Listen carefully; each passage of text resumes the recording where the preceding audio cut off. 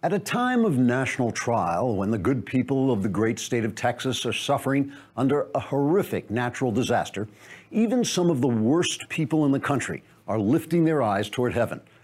I'm speaking, of course, of American mainstream media journalists.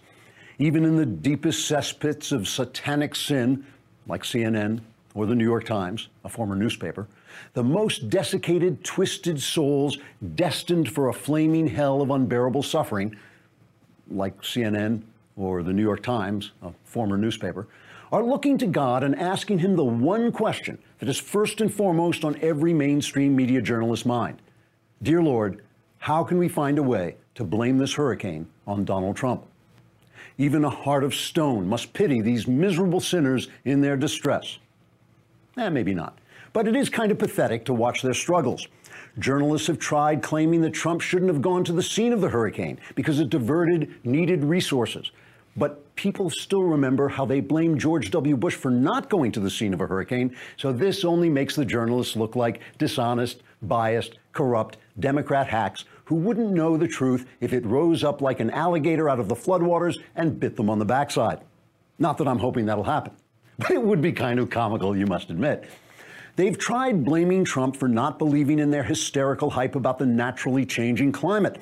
But meteorologists confirm that this hurricane had nothing to do with the changing climate. And so the journalists only managed to make themselves look like brain-dead, ill-informed, left-wing propagandists who wouldn't know a fact if it sidled up beside them like a gigantic elephant and crapped on their heads. Not that I would wish that on them. Okay, wait, I probably would wish that on them. Anyway, they've been blaming Trump for tweeting. But it turned out Trump was capable of tweeting with one hand while arranging for the federal government to coordinate disaster relief with the other. So the journalists only ended up looking like petty, spiteful, hate-filled lowlifes who wouldn't admit Trump was doing a good job if you stuck a pair of pliers down their throats and dragged the words out one by one, which I would never do, probably.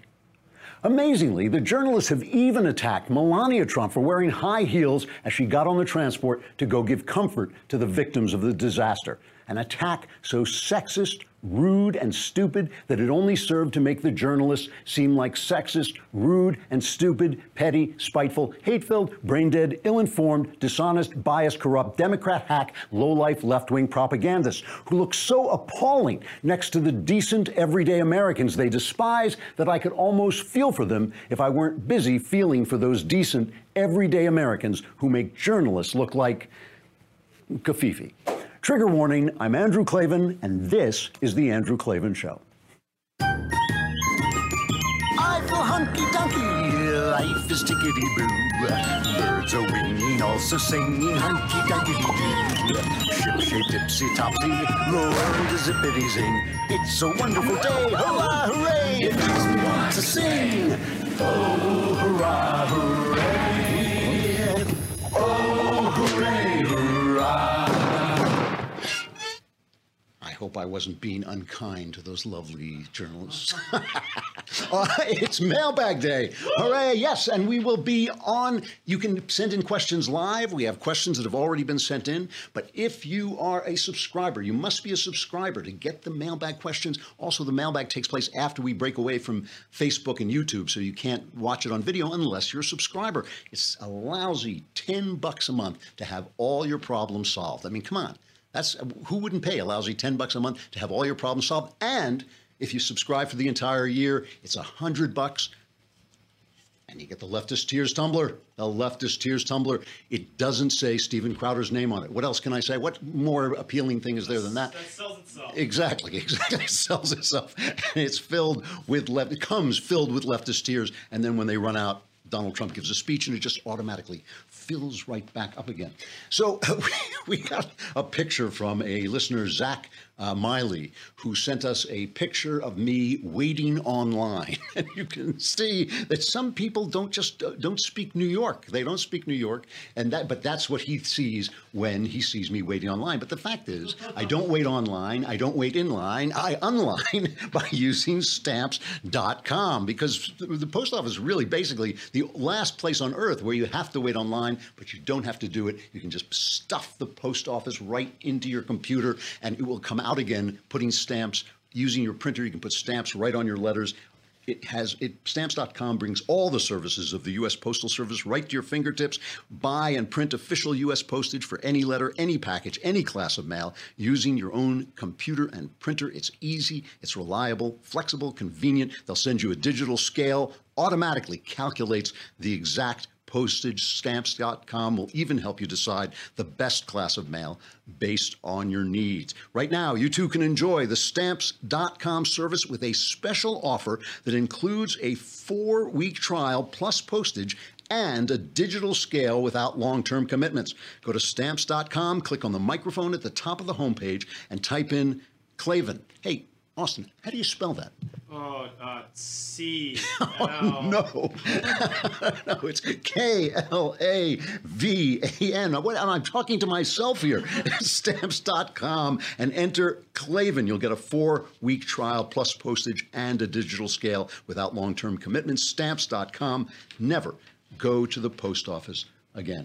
So before I rip into our corrupt, biased left-wing media, which I am about to do, let me just say a couple of actual kind words about them, because we all attack them, but there are some of them I actually want to say nice words about. There's a video going around of a victim of the hurricane who has just gotten her kids off the roof, and gotten them out. And a CNN reporter comes up to her, and she goes off on her. And nobody could blame her, obviously, for going off and for just being hyped up. And this has been kind of going viral because everybody likes to see CNN picked on, as, in fact, CNN as an institution well deserves. So here is this moment when this poor woman actually has had enough of being interviewed. But y'all sitting here, y'all trying to interview people during their worst times. Like, that's not the smartest thing to do. Like, people are really breaking down, and y'all sitting here with cameras and microphones trying to ask us what the is wrong with us. So I'm so and sorry. you really trying to understand with the microphone still in my face. So I have to say that obviously we all love to see reporters get yelled at. But the woman, I actually felt for the woman from CNN. That's her job. That is her job. I've had to do this job. It is so unpleasant. I have had to call mourning parents on the day their kids died. It is just a terrible, terrible thing. And the thing is, you're putting together a story. The only way that a news agency can put together a story is one person at a time. A story like this that is massive and big, and you have to do this. And so, obviously, the woman, no one can blame the victim for going off on the woman. But this is what they have to do. And, the media was insanely unfair and incompetent in covering Katrina. I mean, they reported all kinds of atrocities that didn't happen. They treated George W. Bush like it was his fault. The levees broke, which was insane. It was the fault of a Democrat government. One of the most corrupt governments in the world was New Orleans up until that moment. And yet, even so, by putting pressure on the government, the response to Hurricane Harvey has been much better because they have corrected the mistakes they made for Hurricane Katrina. So before I rip these reporters as they deserve, let's take a look. When a big story like this happens, local reporters get their big chance. And so they're out there for the first time, you're on some little station in the middle of nowhere, or a little station even in Houston, which is not that little, but still, you're not on a national scale. And suddenly you're covering a national story. Here are a couple of reporters. I'm going to name them. KHOU 11 reporter Brandy Smith. This is a CBS affiliate. She was in the middle of doing a story. Don't run it. She was in the middle of doing a story when she saw a truck sinking in the water and a truck driver stuck inside it. And remember, this is a woman who is getting the big chance of her career, and she wants to stay on camera and do a good job. Ed Lavandera from CNN saw an elderly couple and helped them into a boat. KTRK, which is an ABC affiliate, reporter Fodi Kalergis rescued some disabled people off a roof. And even though it's not as important, but it still touched me, was meteorologist Paul Goodlow from the Weather Channel, who saw an American flag in the wreckage. Here's a montage of these reporters.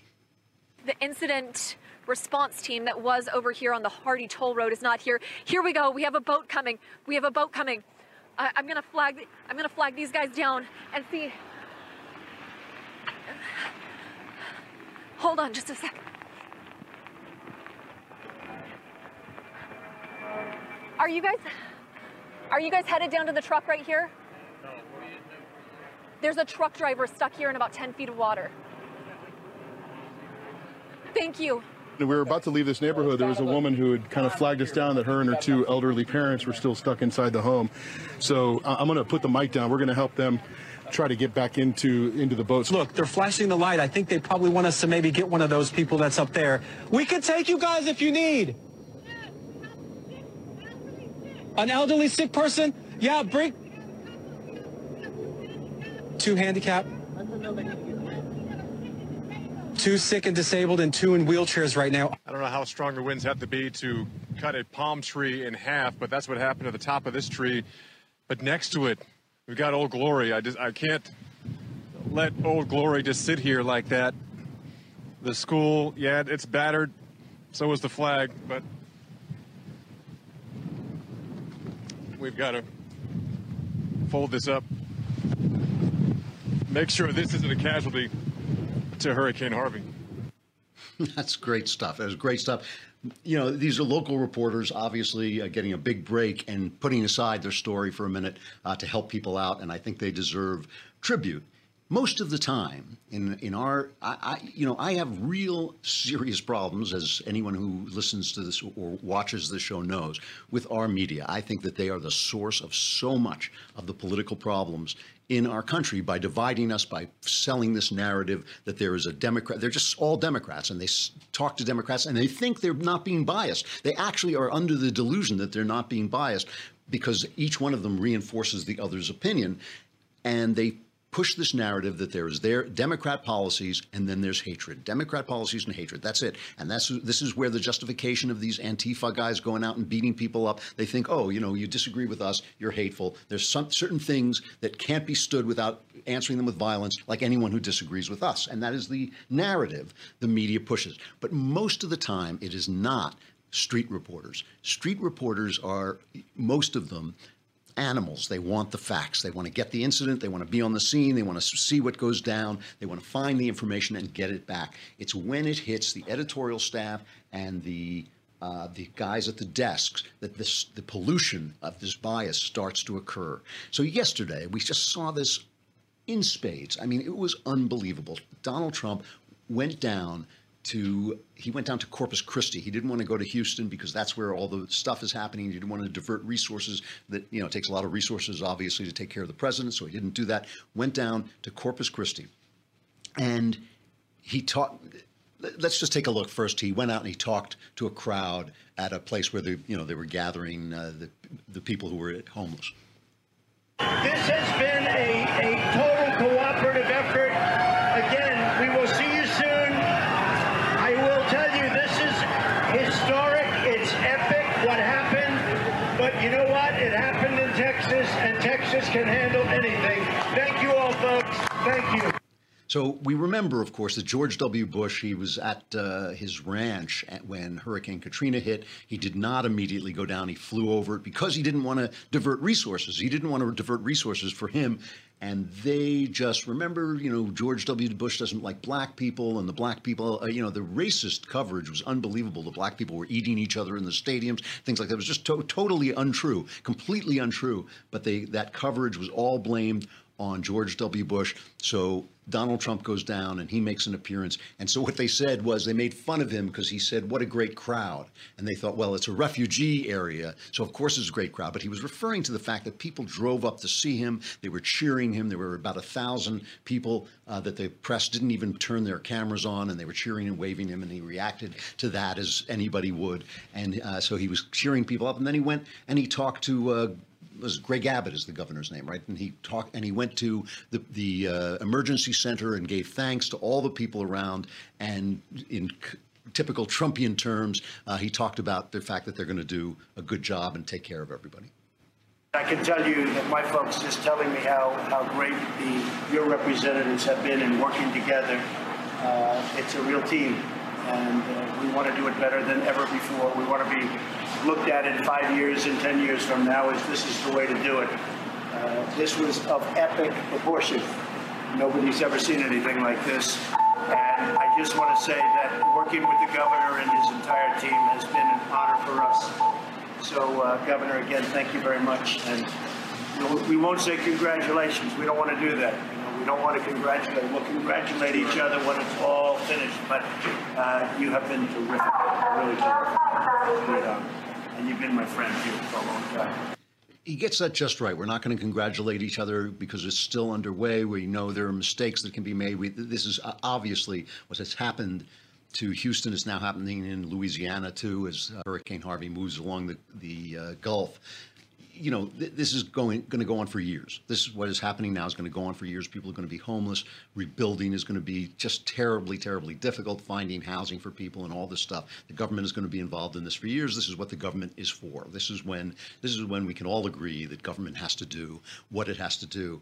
And the word is that so far Trump is doing a great job. And you know, this is the funny thing about Donald Trump. This is what he does. This is what he likes.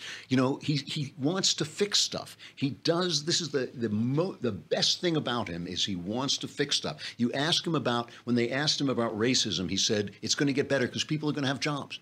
And their pay is going to be good because I'm going to fix that. You know, he doesn't have a spiritual sense of the world that he has to go out and sort of lead people in their spirits. What he does is he fixes stuff. And this is a big, big, big fix-it job. And he is in his element. Tevi Troy at the Wall Street Journal writes, so far, his administration is largely getting praise for effective handling of the crisis. Washington's disaster authorities appear to be in sync with the state on roles and responsibilities, which is very big. I'm sure you've all seen crime shows on television where the state and the local cops and the feds are at odds. That really does happen. The Federal Emergency Management Agency, FEMA, and its leader, Brock Long, deployed resources as Harvey approached, and the government response as a whole appears well coordinated. I give FEMA a grade of A+ all the way from the president down, Texas Governor Greg Abbott told Fox News Sunday. And yes, Mr. Abbott is a fellow Republican, but he is also interested in protecting Texas and would not have said A+ if the state weren't getting what it needed. That assessment is backed up by Rear Admiral W. Craig von der Wagen, a former career emergency manager who is plugged into the Harvey effort. Early read, he told Tevi Troy in an email, is that executive branch is performing well under this president. Okay? That's all you need to know. That's all anybody has to say. You don't like Donald Trump? Too bad. He's doing a good job. The people are in trouble. The president is there. This is a montage of the talking point between MSNBC and CNN, the talking point all day yesterday as they covered this. And it is, I mean, it's a disgrace. It's a disgrace. Empathy's never been a strong suit in the first place. He didn't hug a mom or hold a baby or shake someone's hand or ask a senior how they were doing. It was really remarkable. He acted like this was a big field trip, and it was the biggest and the best response, and we're going to congratulate each other later. It was typical Donald Trump without an ounce of empathy. But has he ever been exposed to a situation? And Jim, those words there show that the president is still very much learning on the job in terms of empathy, learning on the job in terms of how to react and relate to the individuals here who are, the human element seemed to be absent outside of the self-congratulatory gestures of the conference. I mean, of the press conference. It seems to me it's just concerned about optics, and I want to be. I wish they would be concerned about people. They were saying that it's going to be key to see the way he has real feelings and real empathy. How does he respond in this first big situation like this? What will you be looking for? There's the empathy factor. There's the response. There is making people feel like he's engaged and he's going to be a leader throughout. That's what President Trump is trying to convey today in his visit, and appropriately so. He is going to have to show some real feeling, some real empathy to the people in Texas that have been hit in this devastating manner. In that way, it remains to be seen what the empathy factor is going to be here. So basically what they're saying is he doesn't pretend to care the way we pretend. You know, we really pretend well. We pretend to care. All he's doing is helping people, encouraging them, making sure the money gets there, making sure all the services get there. That's not pretending to care the way we pretend. We put on these sad, serious faces. We're really good at this. He's not so good. I mean, it is absolutely disgraceful. And just before we break, I have to just point out that one guy on CNN with the glasses, that's Jeff Salaney, who used to be the White House correspondent of the New York Times and used the opportunity to first question the new President Barack Obama to ask this classic question. Thank you, Mr. President. During these first 100 days, what has surprised you the most about this office, enchanted you the most about serving in this office, humbled you the most, and troubled you the most? Now, let me write this down. What a worm. I'm sorry. The guy's a worm. It's like it's all just hatred being generated by them. We have to break from Facebook and YouTube, and the mailbag is coming up. This means that you are going to be stuck, mired in your problems, unless you come on over to thedailywire.com to listen. And while you're there, you could subscribe and watch the show and be in the mailbag yourself. You can even send in questions live while I'm talking, and we will try to answer those as well. And if you subscribe for the year, it's only a lousy $100. Leftist tears, no Steven Crowder.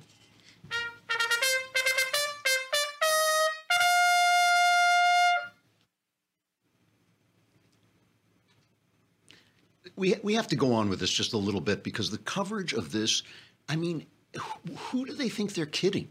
Do they think is anybody this stupid? I mean, I guess if you already are ravening with Trump hatred, if the drool, the zombie look in your eyes is like you're so hate this president that you just want to feed the hatred. I mean, I notice when you go on the New York Times website, the most popular articles are always the ones attacking Donald Trump. Let's take a trip for a minute to the op-ed page of the New York Times, or as we like to call it, Knucklehead Row.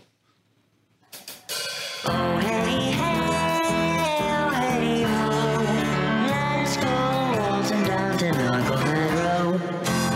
So Frank Bruni, who just spews hatred. I mean, it's just all he does. He says, the waters swell, so does Trump's ego.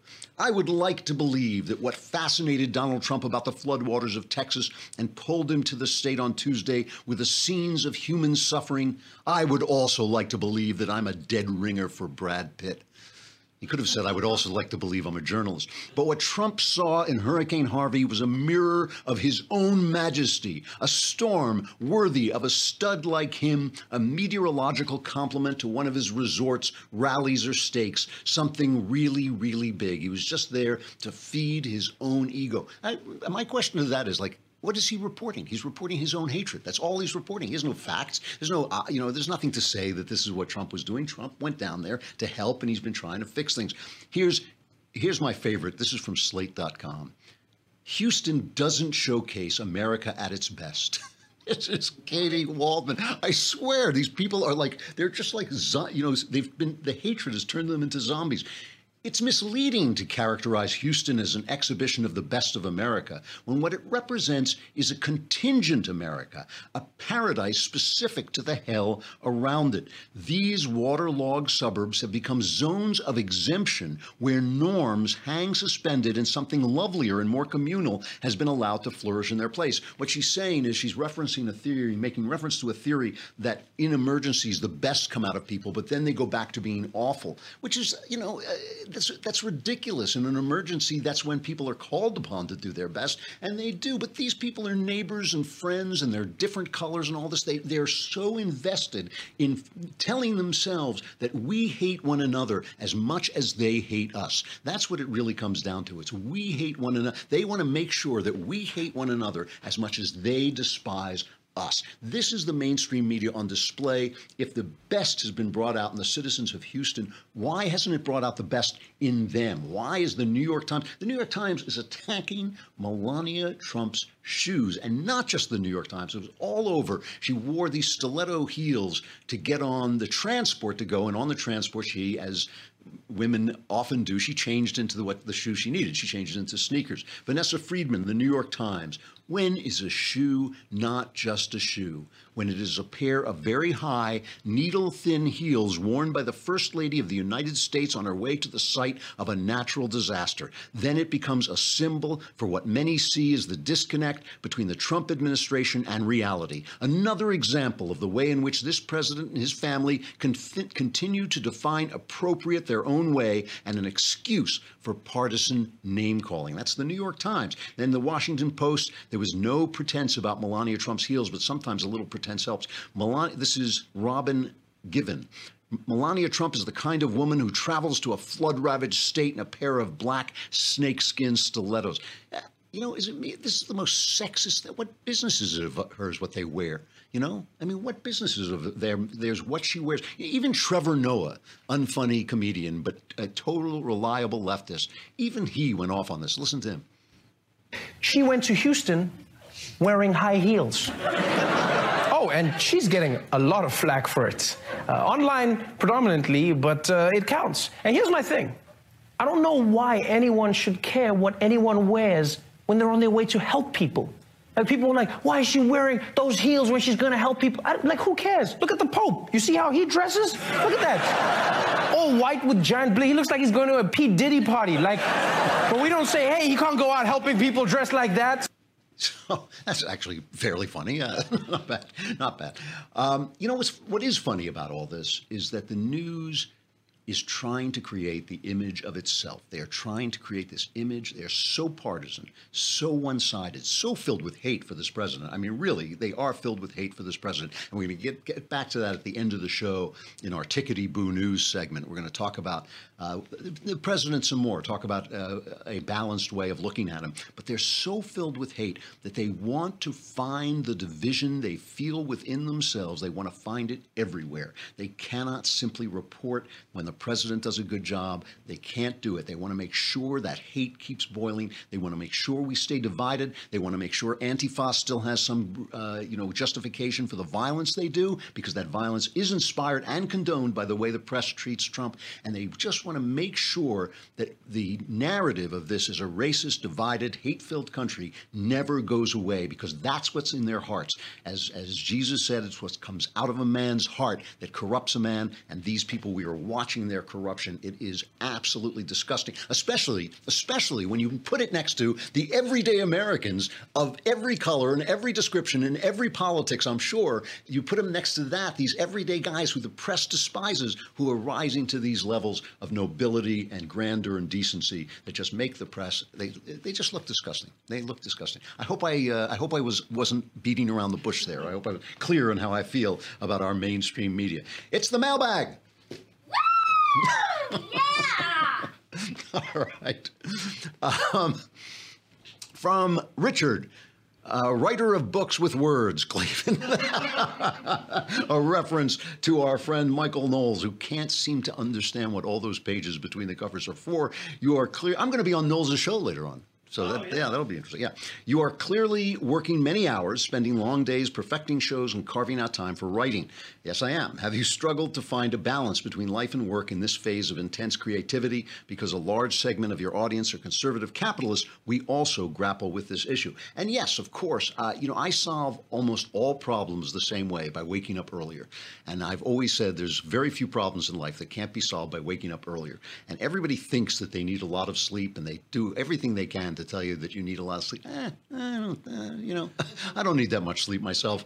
I don't even sleep when I'm in bed. I don't even sleep when I go to bed. But I find, look, I wake up at 5:30 and I basically greet my wife, and at 5:30 I start reading the news and I start preparing for this show. I'm working pretty much straight through. Every now and again, I'll doze off for a couple of minutes, but I don't sleep for more than 10 minutes at a time. I'll sit and eat, but that takes 15 minutes to half an hour. I'm working straight through. If you start working at 5:30, you should be done by 7:30. I mean, that's like a late, that's when you should be done. There are days when I go longer, but it's usually because something distracted me. Then, you have some hours to spend with your family and, with the people you love and on life. So, I mean, it's just making your days fit. It's making your days fit your schedule, not making your schedule fit your days. Basically, that's it. So it takes a little bit more time. I really only take one day of a weekend off. I love my work, which helps a lot. It's not slaving away. It's something I really enjoy. But I do make sure that I have time for the people in my life, because they're actually more important. From Sam, Supreme Grand Overlord Clavin, in your always humble opinion, when was my opinion ever humble? How would you suggest mending ties with old friends or people you haven't spoken to in ages? Your dutiful underling, Sam. First of all, I really do recommend this. I recently had a pal die who I had a break with long ago, and he was a very far leftist. He was a novelist. I'll tell you, his name was Neil Gordon. He wrote, recently Robert Redford made a film of one of his books called the promise is something you keep. I can't remember what it is. Can you look that up, Austin? It was Redford's, one of Redford's most recent films. The Company You Keep. I got it. The Company You Keep. And that was Neil's book, and Neil and I were pals back in the day. I rented my first office in Neil's apartment. That was where I worked when I wrote Don't Say a Word. And we were good buddies, and suddenly we just had a break. And I guess the break was powered by politics, but it wasn't over politics. And we just never got back together again. And one day he was gone. And I was really sorry that I just never reached out to him and never mended that. Because, you know what? Like, it didn't matter whose fault it was. It didn't really matter what it was about. It was just you want to get it done. The thing is, since you ask how to do it, I would reach out through email, because if they don't want to do it, you can't do it. I would reach out through, at a distance and say, here's where I am. I'd like to get together. You don't have to solve the problem. You don't have to apologize. You don't have to do anything. Just move on and let it go. You can discuss it or not discuss it, but move on and let it go. I really recommend it because, death has a way of being kind of final. And when it happens, a lot of things that seem very big suddenly seem very small. From Josiah Clavin. Come on. I need some of that wisdom you often give. I've fallen in love with a girl from Istanbul, Turkey. She calls herself a Muslim, but has no understanding of Islam, nor has she ever read a verse of the Quran. She came to visit me here in the States, and I got to share with her my relationship with Christ, but I'm not sure it resonated. She seemed excited about it. I'm 30. She's awesome. I want to marry her. What the hell do I do, Josiah? The first thing I notice about this is that I don't have enough information to give you a good answer. And the fact that I don't have enough information makes me a little wary. Like, I don't know how you met her. I don't know how long you spent with her. I don't know how much time you've spent together or how you communicate.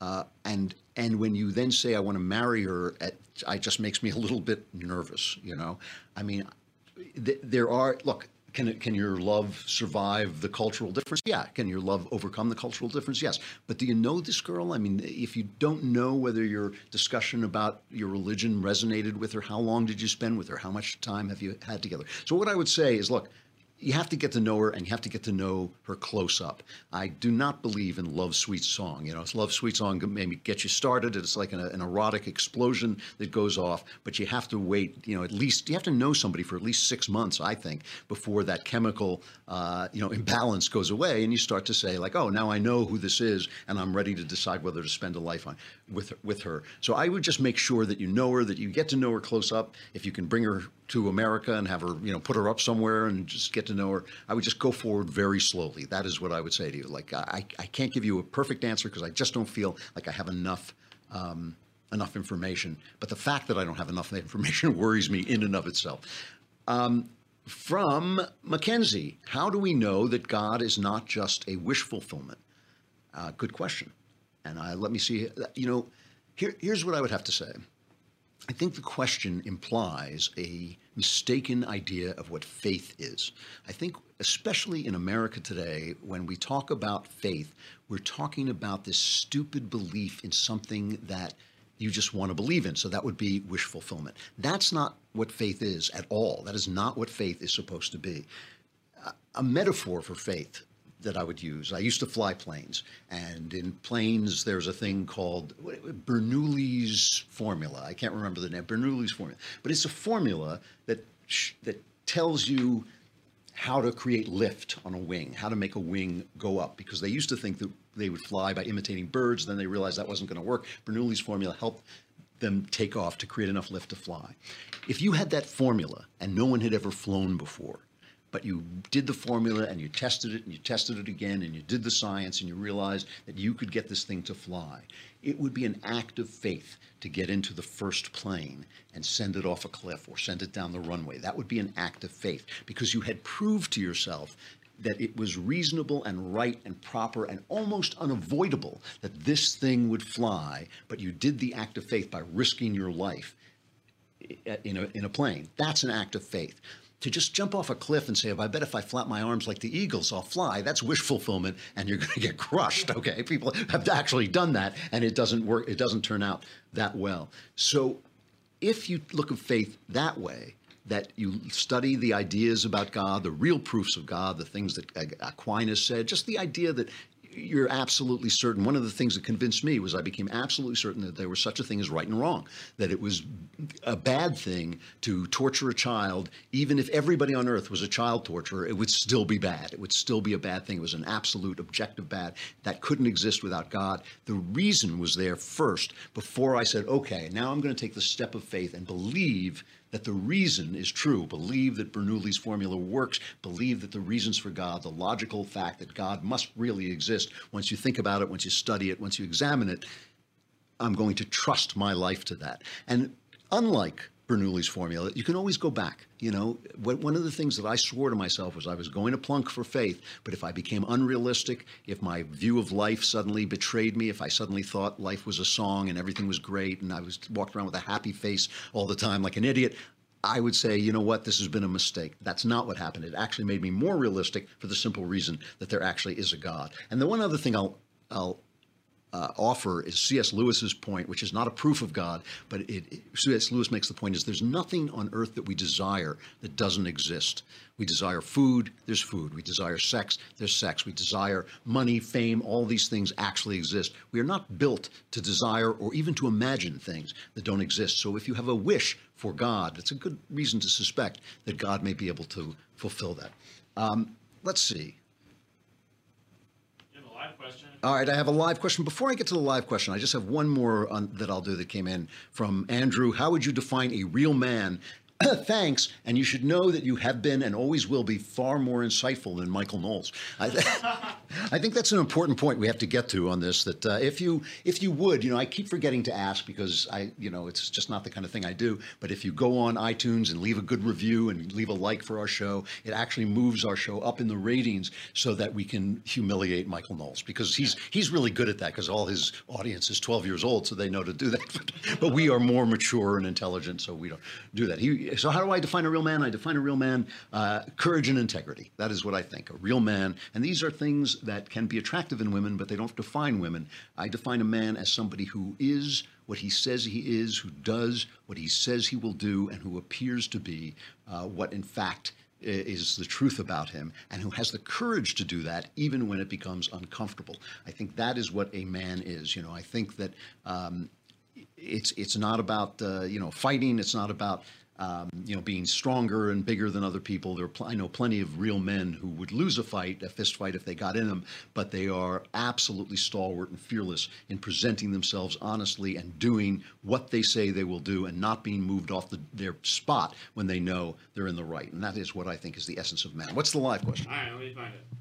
It is, hey Clavin, what would be your suggestion to an individual who has made a huge mistake in their life that keeps coming back? How should one stay positive and move forward? Wow, that is a really tough question. Here's the thing, God's forgiveness is bigger than your sin. That's the first thing. So you're going to have to learn that you've made this mistake. You can't go back into the past and fix it. You got to own up to it. You got to go for the responsibility. A lot of times when people ask this question, they haven't done that. They want the thing to go away. It's not going to go away. You got to take care of it. You got to own up for it. You got to live for it. You can't kill a man and then say, how can I feel better about this? Nope. You got to go in. You got to turn yourself in. That's the way it is. So if you have done something that's continually haunting you, do the best you can to be responsible for the consequences of your mistake. Then you can start to forgive yourself and not rake yourself over the coals and move forward. I mean, that's the only thing that you can do, is take responsibility for the results of your action. That's really the only thing you can do.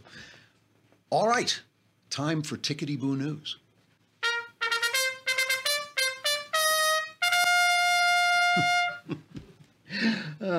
This is like being in a madhouse, So, I want to get back to the idea of Donald Trump, because I said something yesterday that I actually stopped for a minute. I talked about Trump just dismissing the racial narrative, the narrative that has been the absolute web in which the mainstream media and the Democrat Party, but I repeat myself, they're both the same things, has wrapped up the Republicans so that they are afraid to talk afraid to move, afraid to gesture. And the narrative is basically, if you are not accepting left-wing premises and left-wing possibilities and left-wing language, if you are not accepting those things in the way that the left wing says you should address problems, you are a racist. And being a racist in America, with its history of racism, its true history of racism, is one of the worst things you can call a person. It's a terrible, terrible thing to call a person. I would never call a person racist unless they were actually being racist and accepting racist premises. Whereas, for instance, you get this stuff from John Blake at CNN, where he basically says we're all racist by default. If you supported Donald Trump, you're a racist. It's not so much the people who are the white supremacist, angry, violent guys. It's easy to focus, he says, on the angry white men in paramilitary gear who looked like they were mobilizing for a race war in the Virginia college town.